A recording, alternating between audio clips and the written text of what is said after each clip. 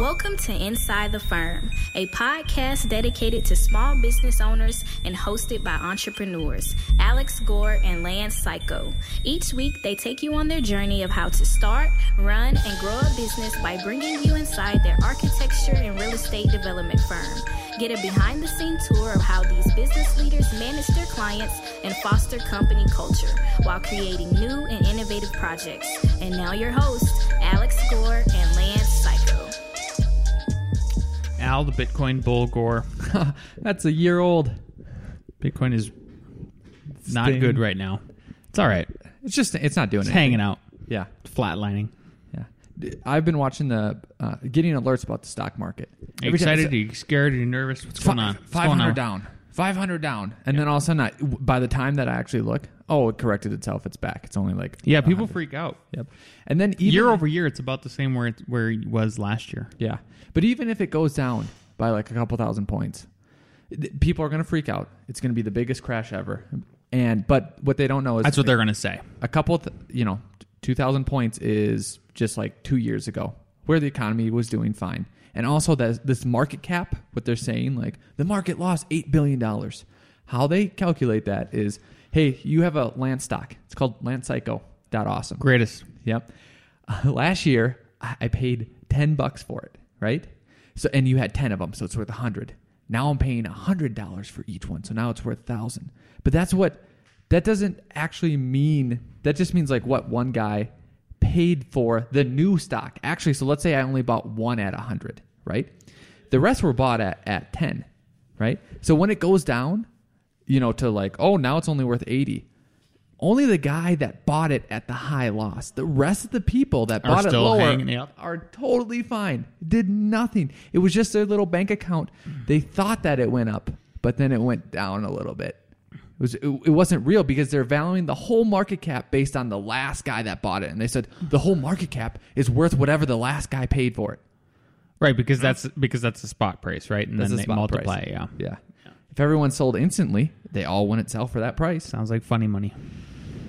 I don't know why we got off on this. Because of Bitcoin. Yeah. Because of Bitcoin. So, hey, we haven't talked too much about it because you were out of pocket last week. You were not at a conference on the podcast. Yep, you were at a conference that we decided to skip the afternoon. Yeah. But not only that, but I did the podcast last week with my wife because we did our open house because we got selected to be on the Boulder Modern Home Tour. Yeah. So I wanted to catch you up a little bit on that. Please do. And a little fun story, and I hope it inspires everybody else listening to the podcast. So if you go back to episode 0 and 1, right around there, you'll hear the story, and I'm sure everybody who's listened up to this point, which will be episode 82, have already listened to that. But as a refresher, we started this firm in the Great Recession, right in the heart of it. There was nobody was hiring, so Alex and I managed to find some work and get it done, right?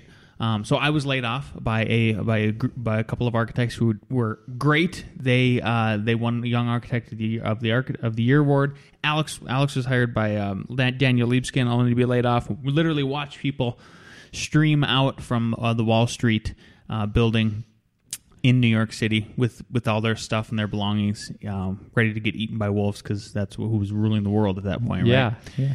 So then it was poor little Al. Walk it out. Poor little Al. So we were all devastated when we started our firm from nothing, right? And I mean, we literally had Craigslist ads up about how to get work. And so from scratch, when Al first moved down to Longmont, he lived in the apartment kitty corner to mine. He had no furniture. And I mean that literally no furniture. He had a trunk, right? A trunk full of stuff. I had a trunk from my parents. And a lawn chair. Well, no, it was a foldable baseball chair. Which means lawn chair. So I would classify that as furniture. So I feel like I did have furniture. Okay, so Al had 2 pieces of furniture. And at that point, he thought he was a good cook. Al was a terrible cook. Now he has a wife. So she makes up for both of them. Yeah. Well, sorry, for him. I didn't even have a TV until one of our friends visited 6 months later. I was like, shout out maybe Matt Perry. I should have a TV. Yep. And then I think you got a couch that weekend too or something. Nope. I bought a second foldable chair. A second foldable chair because this man is luxury. So I'm telling you guys, literally just 9 years ago. You can't. Not even 8 years ago, actually, because Al moved in May I believe it was May or June, right around then of 2019 of 2010. 2010. Ah, So just 8 years ago, that's where Al Gore is. Right now, he's bachelor luxury. back in Bachelor. That's the official term, bachelor luxury. Hashtag it. It's a real thing. Yeah. Yep. Start an Instagram account. You'll go viral, Al. It'll be great. So that's where we started from. And since then, Al bought his first house, sort of flipped it because I think you did do some improvements, right? I did the same thing. We made a little bit of money. Al moved now into the neighborhood that is his dream neighborhood. America. Exactly. He calls it, it's literally America. Yeah. Lance did the same thing.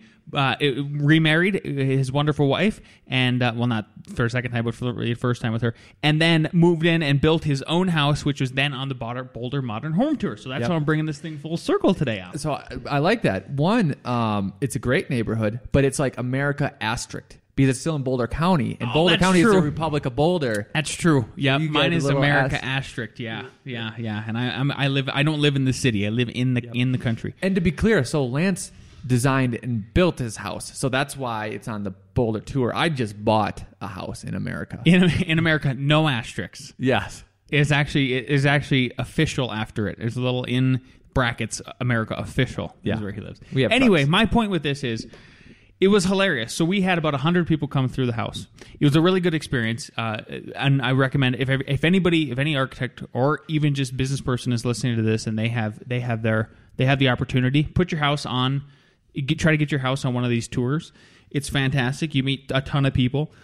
They're all they're all very high caliber people. So by that I mean like their incomes were all per person above $75K. This is what the organizer told us. They also are like art and architecture geeks and nerds and aficionados, so that they appreciated all of the work and everything like that.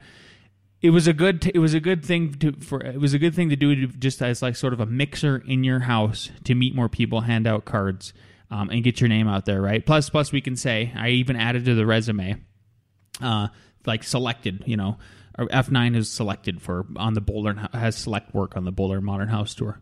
But the coolest part about it is the same architect who laid me off in 2009. You're fired, Lance. You're fired, Lance Psycho. Due to economic reasons. Well, I don't believe it was performance. Yeah. You're on the verge of getting fired every day. I know, every day at F9 as a W4 employee. We're about like 2 hours left into the tour. Maybe like in the last hour, actually, of the tour, right? Me and my wife were glad handing and talking to people and schmoozing them up and everything.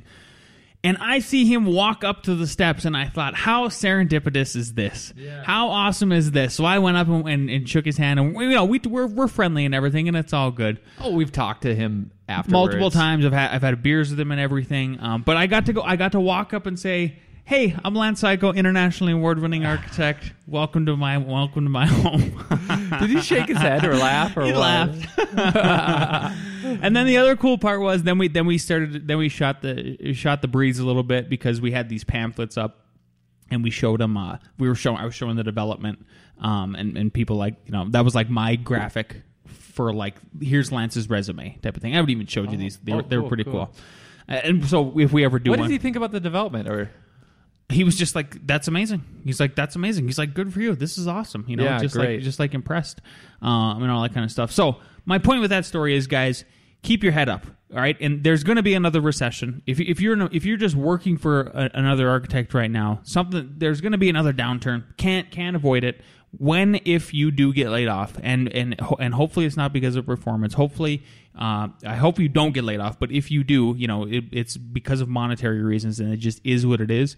Keep your head up and try to follow fundamentals, and don't ever lose sight of just every day you're pushing a boulder up a mountain, and you will get there. And as long as you are doing repetitive things that are moving you and your life in a positive professional direction, I'm telling you, it all comes full circle. It's awesome. And then also, so we're just one small, tiny little podcast in this world of media. I don't know how much people can influence this, but let's say that the stock market goes down and you're going to hear panics all crazy. If it isn't a fundamental correction, meaning in something like it was during recession. So they were lending out funny money for houses. Funny money. They're not lending out funny money for houses right now. There was an article last week that said they're going to start doing it again. Of course they will. Of course they will. But I got to find that. But yeah, keep going. And then also they've here's another fundamental one that's huge is college costs are going up. Well, right now people can pay for it. They might not be able to pay for it in the future, but honestly, the government bought all those, and they just make up funny money anyways. What I'm trying to say is I hope that it's not just, you see the stock market go down and everyone panics. Like, that is not real measurement. It's not a real measurement. Yeah. At all. Yeah. So hopefully if the stock market goes down, people still, people still have jobs, still doing stuff. Your retirement funding maybe went down for a little bit, but hopefully that's it. Yeah, pain is temporary. How about that? You get laid off, pain is temporarily. Mm-hmm. And you keep moving ahead every day, one foot in front of the other, and you do fundamental things correctly, mm-hmm. and you keep a positive attitude, and you do good work. Good things are going to come to you. Yeah. Cool. Yeah. Okay, we have a listener question. Do you want me to read it? Yeah. Okay. So, listener question came in from last week. We were going to address it last week, but my wife's Candy voice was on the episode on the podcast instead, filling in for Al. She got paid all of Al's paycheck as a result.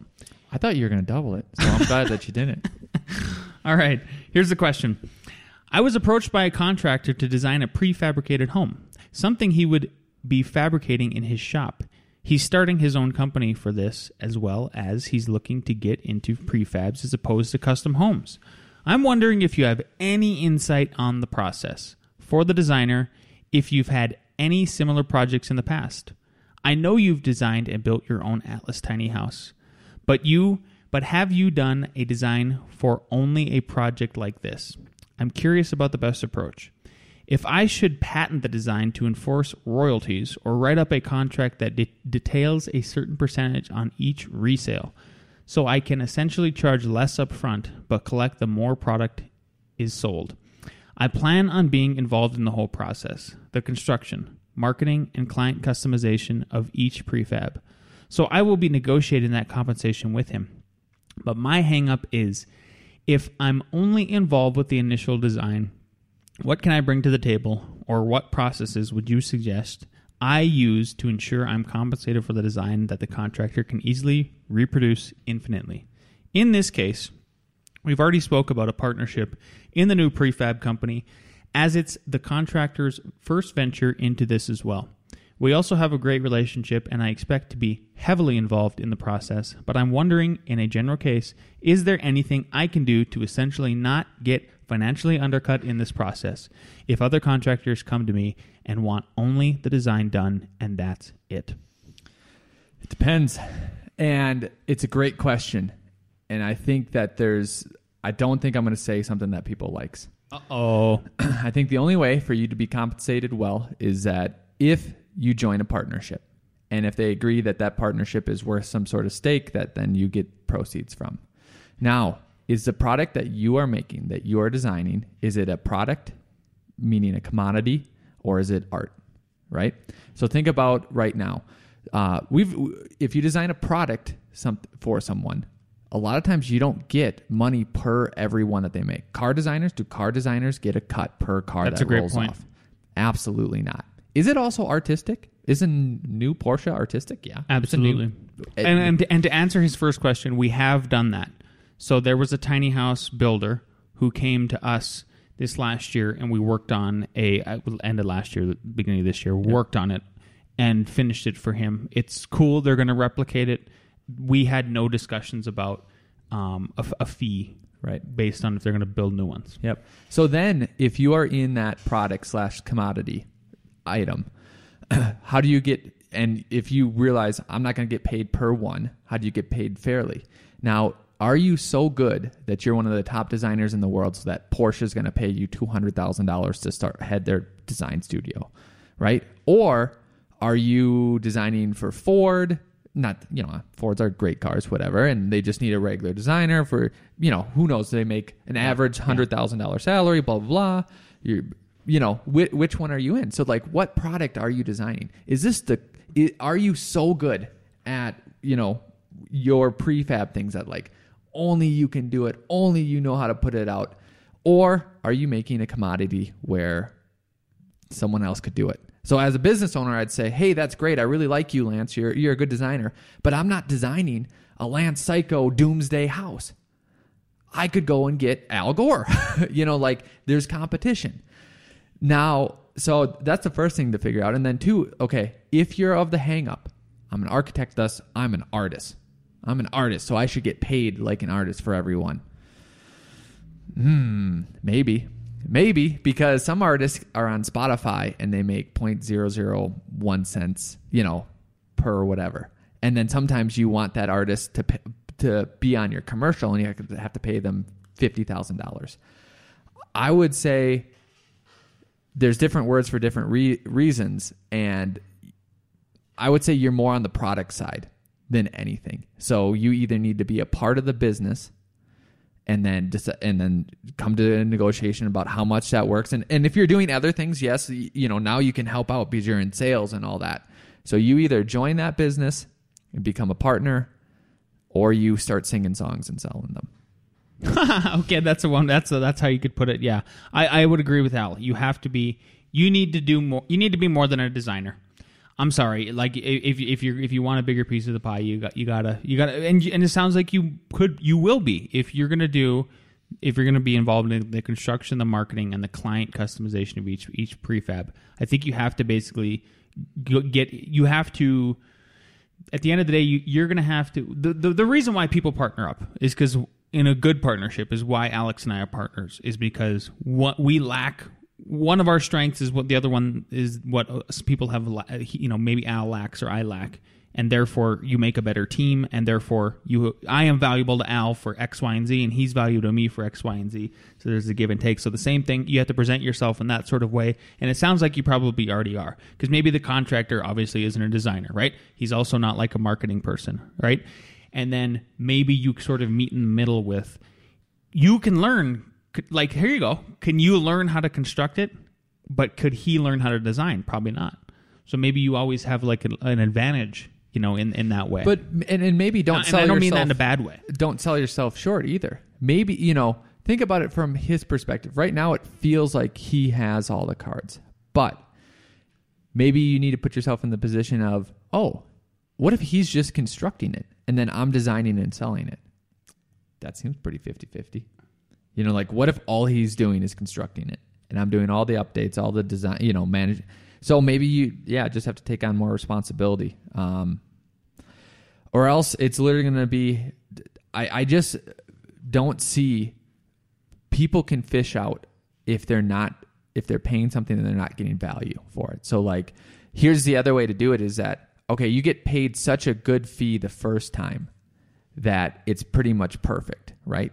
But if you get paid, or you get paid a medium fee and then you get royalties, well, if they're cranking these out and they're like, oh, we're paying you $200, $500 per one, and like it hasn't changed, and like I felt like you already got your money, like why am I still paying this person? It doesn't make sense unless they paid you nothing to begin with. Like you're not going to get paid more than what value you bring.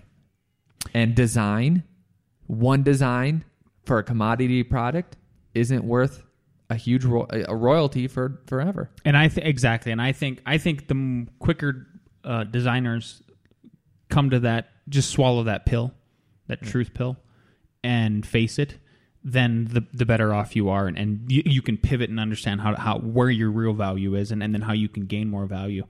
There was the other relating story where I could tell about this is that, I don't know if you've experienced this, Al, but I've had so we do drawings for a lot of builders and developers who do repeat products, right? So like repeat houses. And I've had several of them tell me, hey, make sure that, hey, do you have a repeat design fee? And I go, what do you mean by that? They're like, well, let's say we don't change anything and we build another house 2 blocks away. Same one that you designed for me. Do you have a repeat fee for that? And I go, what are you talking about? Literally, like, they had to educate me. They're like, well, other architects say it's going to cost me $500 to use it. Yeah.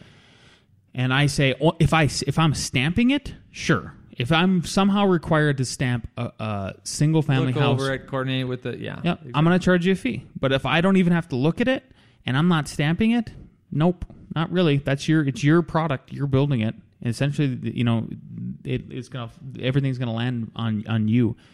So that's been this, and then they have, I can tell in those discussions with those builders and those developers when I say there is no repeat fee. Obviously, we're doing business with them. So Well, they don't like that repeat fee because they go, well, you're not even doing anything. Why am I giving you more money? Well, exactly. I think a lot of people are going to push back or yelling into their phones or their cars right now. You can't, right? But here's the difference: is that we realize we are acknowledging reality. So bigger home builders, like bigger ones than we even work with, have an internal staff, or they hire an architecture firm. But a lot of times they have an internal staff that's designing these. And it's just a salary, whatever. If you were good enough on that staff where you could then say, hey, not only am I doing designs, but these designs are bringing you more money, so thus I'm, I can be part of a partnership. Yeah, maybe you could climb up that ladder. But basically, we are doing for smaller builders what bigger builders can do. So we're providing a value for them. And how this works out, because again, think about it. You'll get paid what you are valued. So when they send over a change or say, I want to make this similar, we never talk fees. We just bill them hourly. Yeah. We bill them fairly. Yep. And I've never had a problem with it. Another big builder that we needed something from them, and you know who I'm talking about. They're like, yeah, sure. I'll sign on that line for you guys. Because, we give them value, so they give it back. And the trust has been built. Yeah. For sure, the trust has been built. So our way isn't the only way, but honestly, reality is reality, and that's a stark one you got to deal with. Reality, yeah. I just want architects and designers to anybody who is of those kind of trades or related trades to just face reality when it comes to, sure, design is valuable, very, very valuable. Obviously, you can win awards with it and then get more media and press, all that kind of good stuff. But at the end of the day, just facing the reality of like how you can actually how you can show value. I don't think it's in, I'm going to, just because I designed something for you, then I'm going to get paid for repeating it. How about, so here's another thing too. Again, flip it on its head, because I feel like a lot of times it's a developer coming to an architect that doesn't want to pay. There's no reason why you can't try to do the opposite. Hey, I know these lots. I can make designs for them. It can show this X return. You can even partner with a construction guy that doesn't have the time to do that, right? But he gives you credibility that, yes, I can build those designs. Then you need to work your market to get someone to finance you. But now all of a sudden you've then created that, rather than being the one that's being come to, you're the one that goes to people. Just that switch. Yep. You coming to them with the idea. Yep. Immediately puts you on that other. And then the contractor's wondering, like, am I a partner? What do I have to do? Exactly. That's a great, I think that's a beautiful point. Yeah. For sure. So it's just like when we can, Amazon, if you're listening, we had an idea about a giant skyscraper, literally North America's tallest. Yeah. Come on. Play ball. We'll do it. Okay. So, hey, that's so funny that Nick from Nick Reads sometimes asks for book suggestions, and he listens on Audible, which Audible is an Amazon company. Audible is great. Yeah, I feel listen to it too. Free publicity here. Mm-hmm. So I've been on a tear listening to these business books. Good. And I've been listening to them at like 1.75 to like 2. And I've just been flying through them. I'm like, holy crap, I got to buy more credits. So the first one I listened to was The Everything Store, which is about Amazon. It was written by Brad Stone. So these are just suggestions. If you guys podcasts are great. I still listen to podcasts, but I've just been getting to Audible books. Yeah, I think you have too. Yep. It really, especially if you're in business, can open your eyes. I'm not saying it directly relates to architecture or not, but that book, The Everything Store, is absolutely amazing. The second one that was kind of referenced in that is Amazon kind of stole a lot of people and modeled themselves after Walmart. So then listen to Sam Walton, Made in America by Sam Walton, and how he did it too. Great lessons in there. The coolest part about that book that you and I talked about through some other conversation that related to it was Sam Walton going into every store in every town and just picking their brain. And maybe that store had a terrible idea, but maybe there was 1 out of 100 of their terrible ideas where like, I'm using that. Yep.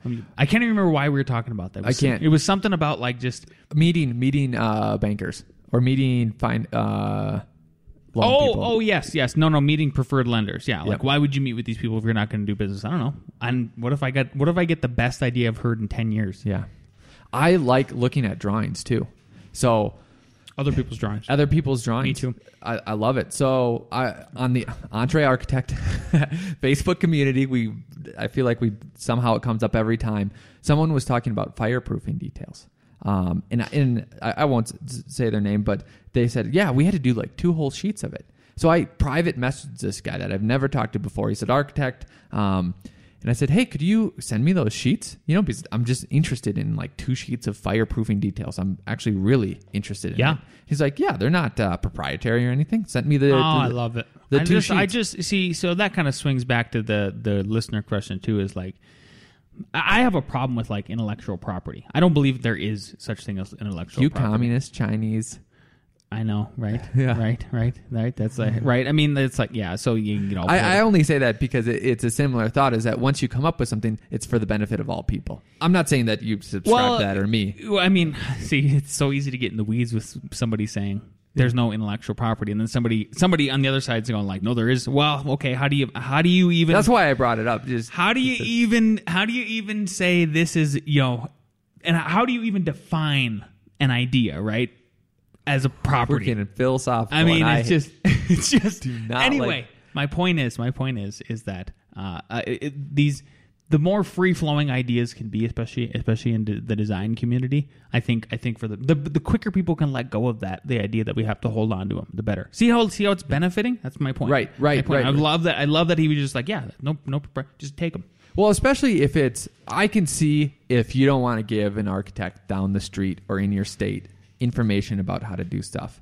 But if you're in different states and it's like how to construct something, how to make something better, how to do something, I don't see an issue with it. Even like if some people, there's higher end firms, like let's take Zaha Hadid's firm, does crazy forms, right? And they might not want to let out like, how do we connect these crazy forms together? And I'm not even saying like that is an architecture form that should spread or not. It's not about that idea. It's about, okay, if we let them know how this works, they might build more buildings like that. Well, if you believe that your buildings are actually better, that seems like a good thing. But then it's going to create competition. Yeah, sure, I guess, maybe. But for this, like, I don't know. The firm in Denver is not going to, for what we're doing, small townhomes, is not going to go to Pennsylvania and hire a firm that does townhomes. Right. So think about reality and what you're really doing. Bigger firms, I know there's competitions. We were out fishing and like there's people from competing firms and they're, been friends for 10, 12 years. And it was like, man, I can't tell this person what we're doing. It's like, you guys are nuts. Like that's... I'll tell you anything. What do you want to know? Give me some more Bud Light. I know. It's so annoying. IP's crap. Anyway. Last one. Sorry. So the Everything Store was amazing. Sam Walton, Made in America was awesome. And then Shoe Dog, which is about Nike. Really good too. And what was Phil Knight, isn't he the owner or CEO? He is. Yeah. So he wrote it himself? He wrote it. Oh, cool. Yep. And what was crazy about that one was it was literally... problem after problem after problem. And I'm sure some of that was edited down so like it made a great story, but it was like, holy cow, how are you going to get out of this? Holy cow, how are you going to get out of this? Holy cow, how are you going to get out of this? And all of these, what's consistent in all of these is that they had a high growth strategy. So Phil Knight, every time he got in enough money that he had sold shoes back in like the 70s, he'd take all that money. He's like, I'm buying all more shoes again. And the bankers hated it, especially back in that day, because like venture capital was like a new non-existent thing. Seriously. And the bankers like, you don't have enough equity, because every time he would basically bet the company 100%, 100%. How many developers we've several when we were going after money? Yep. So many developers would tell us that, as they're like, well, here's how I made it. I put my cards in all in. Yep. I mean, we are gamblers, man. Capitalists are gamblers. Yep. And then Sam Walton, what he would do is he brought discounting basically to America. And he stole, and he even said this, he's like, I'd steal from everyone. So before, you'd have variety stores where you'd come in and I'd be the guy behind the counter and you'd have to ask me what you wanted. And I would go and like give it to you and hand it to you. So he saw this idea in Minnesota where like, no, just put everything out and just check them out at the end. Like that was a new idea. Then there was another guy, some other place, who knows, Kansas, probably not Kansas, but we'll just give a shout out to all you Kansas people. There was the idea of discount. So bulk. So essentially he would go directly to the manufacturers, get a bulk order, and he said, we're only charging 30% above what we got it for, no matter what. He goes, here's a secret. He goes, if you sell, let's just say 3 socks for $5, right? So, and let's say they only cost $1 each, so you made $2, right? If you sell 4 socks for $4.50, like now you only made 50 cents per that thing. He goes, you're going to make a ton more because people are going to buy more of that. My example is a little bit off. His math was probably better, but you get. Yeah. So then what's crazy is that related to Amazon too. Amazon was all about just high growth strategy after high growth strategy, competition, lowest price for our consumer all the time. And just massive success. All 3 of those companies, right? Yeah. Learn from the best.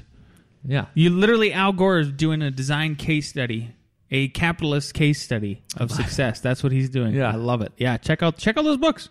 I don't even have to check them out because Al gives me the Cliff Notes. Yeah. See, when we drive. See, you see how we're partners here, and then see, I don't have to do that, and therefore I just take it. That's the part I get. Yep. So, man, it's been a couple weeks. Speaking of books, should we go to Nick Reed? I think we should. Hello, best friends. I hope you all had a great week this week. A reading.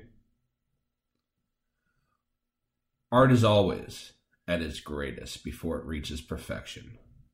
It is in that period when it struggles to assert itself that lies its power. Great art is always vibrant with spirit, vibrant with the joy of a vital idea. What we think of today as the perfect job, tomorrow we will discard. The completed object, the material manifestation, is only a symbol of the creative power that gave it birth. The true reality lies wholly in the spirit, the vibrant power that we call the soul of the thing.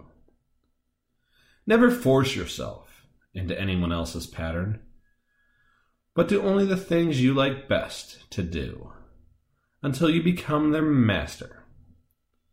Enter into the spirit of creation and produce what's fun. Suddenly you'll awaken to find that your design will be orderly, beautiful, living, and you'll know that you've arrived. You will have found a peace in simple work that will live, a peace that comes to the blessed few. Ralph Twitchell. A question. Tupac or Biggie? Toodles! Okay, I love that question. My gut says Which one? My gut says Biggie. But like Tupac, I can't definitively say. I want to say Biggie, but then you listen to some of Tupac and you're like, holy cow. I mean, it's no Rihanna, but it's up there. Yeah. That joke did not hit. Yeah. It's no Rihanna. It's no Rihanna. Rihanna is good. You needed to do a Beyonce joke, right? Girls rule the world. Like, sorry for you Beyonce fans. I know Nick's one of them. If you look at the lyrics Tupac of that or song, Biggie? there's only like 8 words in it. Tupac or Biggie? Boy, what a divisive question. Nick, leading up to the midterm elections, look at you. How are you devising your divisive language? West Coast. Exactly, your divisive language. Just kidding. I want both. I know exactly. I want both too. So And then I want a concert where both of them come back because they're obviously not dead, right? clearly alive. But where they're Both rapping. Bitcoin investors. They're rapping, but they're holding guns at each other the whole time. Wow, just really edgy. That's real. I used to be I'm a huge fan of both, but I was first a fan of Tupac. So, there's a first Loyalty. Your first love, you never get over it. Your first rapper, you never get over it. Yeah. So I have to say Tupac just because of that.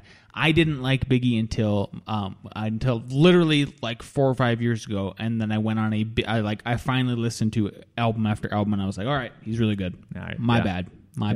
bad. Art process. I have a question for you, Al. Yes, I got an answer. I feel like you like the process of art more than you like the product. Is that true? Whoa, interesting. I would say I don't like the term art. Elaborate. Because art in my opinion, which is just my opinion, is for its own sake or for a reaction from you, which can be considered an experience or a product or something like that. Okay, that's great.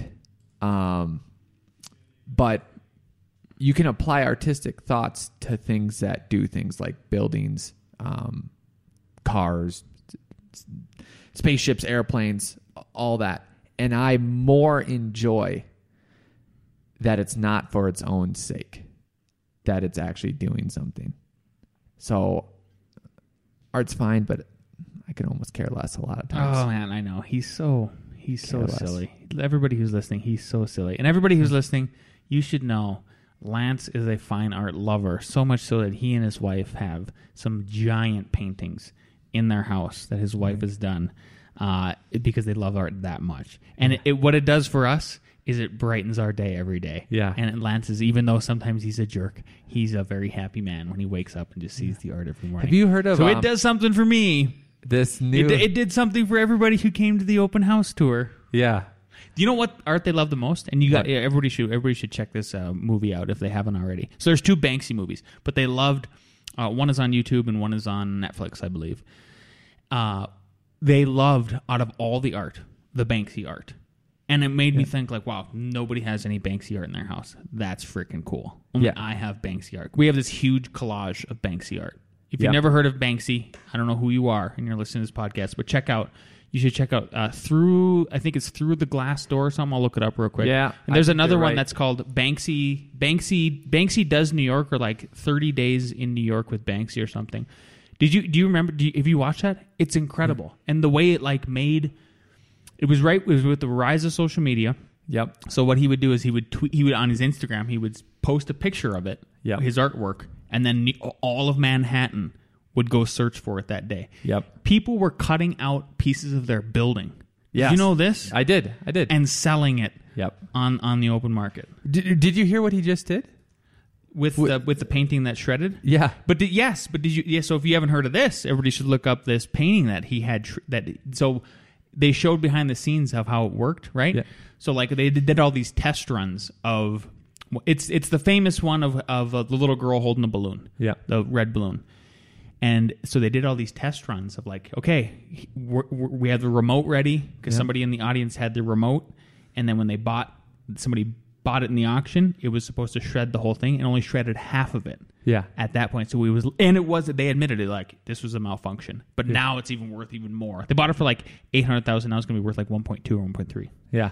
Okay, here's the movie. Sorry, one thing. I'm interrupting Lance today. Yeah. It is look up Exit Through the Gift Shop, which is awesome. It's sort of like a Banksy knockoff one, and then the next one is called Banksy Does New York, and that one is the one I watched this last weekend. Super cool. Yep. And actually,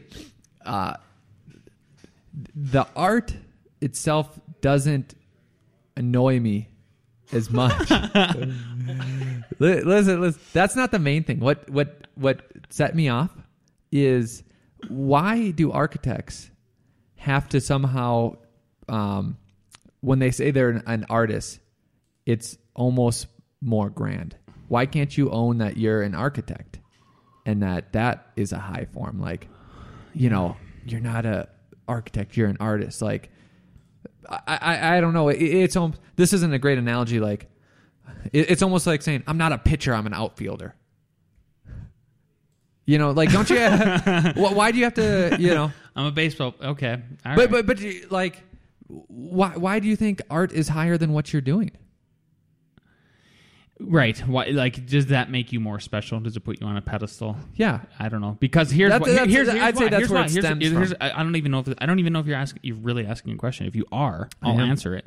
My question is, I think that a lot of people, I think the majority of people, when they look at a piece of art that they can't make, yep. That makes the art special, and then therefore by virtue of that art being special and something that they can't create, that artist is special, and it is on a higher level of creationist person. Sure, and then they see the architect like, and they go, "Oh, I could build that." So then they're not special. Yep. Okay.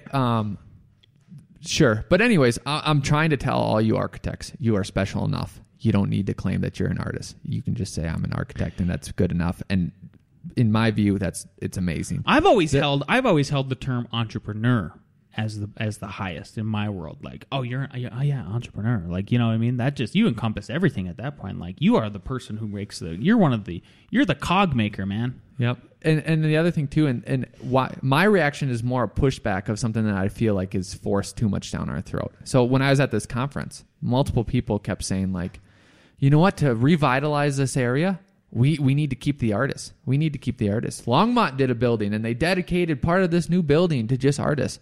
Nobody's occupying that space, by the way. I drive by there almost weekly.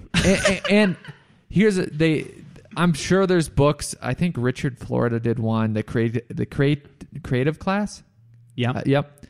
And how, you know, hey, if you have artists, you have a vibrant economy. You know what? It's probably the other way around. If you have a vibrant economy, you have artists. enough capital to have artists. I just don't see, especially when you define what they're actually doing and take architect out of that, because architects are actually producing a building. Man, that's if you filled up a downtown with artists, unless people are buying it, like you're not doing what they all say is. You can just save a city, and they'll be like, that's not what we're saying. Yes, I've been to these conferences. You are basically saying we need to save this city by having more artists. More artists are going to save the city. No, it's just going to make it funner on the weekends when you can go look at it. Yeah. If you have an economy that you can afford to do that. So there's all my pushback. I'll tell you one little story too. So the city that we operate in the 80s. So what happens is these city council members and mayors and stuff, they go to these conferences, and it's like the League of Cities conferences. So they get all these grand ideas from these other cities, right? Some of them good, some of them bad. And one of these ideas that they got was that they should be doing more art, and they should dedicate 1% of the budget from the capital investment fund. So like if you're the fund that is supposed to go towards help maintaining the city buildings, right, and city property. So they started doing that. And the first installation they did is they put all these geese around town. So we have these giant geese around town. They have, and now the latest, and I know Alice is looking at me, and don't you love it? You're fine art. You said fine art. I'm a fine art connoisseur. So there's the latest installment, and this has been an ongoing thing, is you've seen all these, there's these transformers. So they're like think of an electrical box, a green one that you've seen maybe in the city you live in, right? Well, now they pay artists to paint them. So it's called the Shock Box Art Program. Nice. I like the name. I like the gimmick. I like the name. My wife hates those boxes. So why? She doesn't like that they're painted. She's like, I just want them regular. I actually agree with her, because they blend it. Now I'm forced to look at them because they're made like a Rubik's Cube, or there's something on there. I'm like, I could have just not looked at that. Yeah. Okay. This relates back to our question. From the listener. Yep. Because in that quote, art has spirit in it, right? and prefab. Think about prefab. I'm not saying prefab can't have spirit, but Daniel Liebskin, my old boss, who I really like, and I don't buy the main criticism. All he does is the same thing over and over again. Like, what do you think your firm does? Get out of here. Every firm has a style. Come on. Get out of Shed here. roofs, F9. Yeah. So they had Daniel design a prefab building. Yes, they did. And it looked crazy. We don't even need to talk about the architecture, but I'm like, oh, they're not going to build 100 of those. Because once you build 100 of them, one, it'd be too expensive. Like, let's just get that out there, right? Two, 100 things in spirit put next to each other kind of lessens the uniqueness and the spirit of it. Like, if you just duplicated the Grand Canyon 100 times, you'd be like, oh, this maybe isn't as special as we thought. So what I'm getting at is that if you want an artist commission, you might not be in the commodity business. You might not be. Exactly. Yep. I agree. Yeah. All right. What do we got next now? ARE Jeopardy. Let's bring in the boys.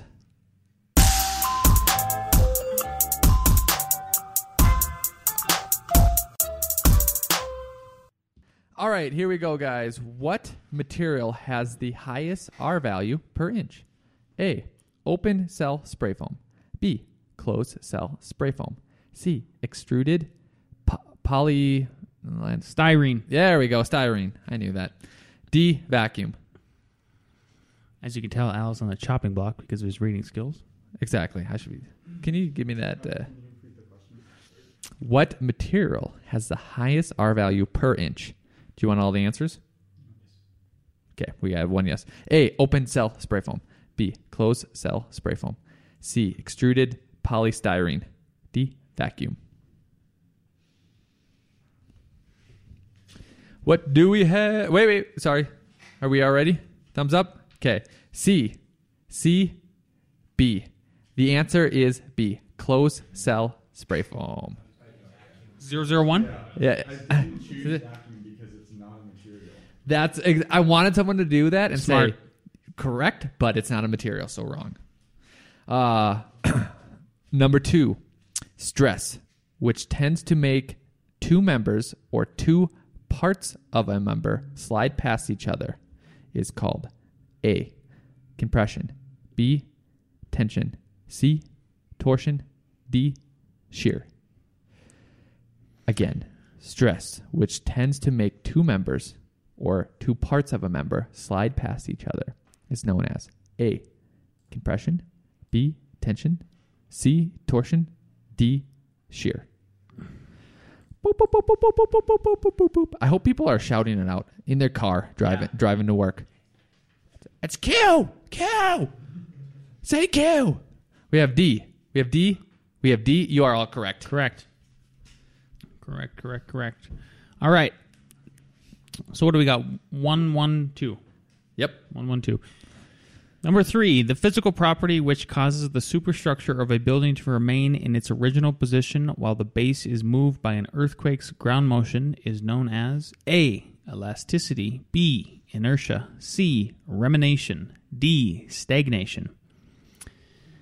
The physical property which causes the superstructure of a building to remain in its original position while the base is moved by an earthquake's ground motion is known as A, elasticity, B, inertia, C, remanation, D, stagnation.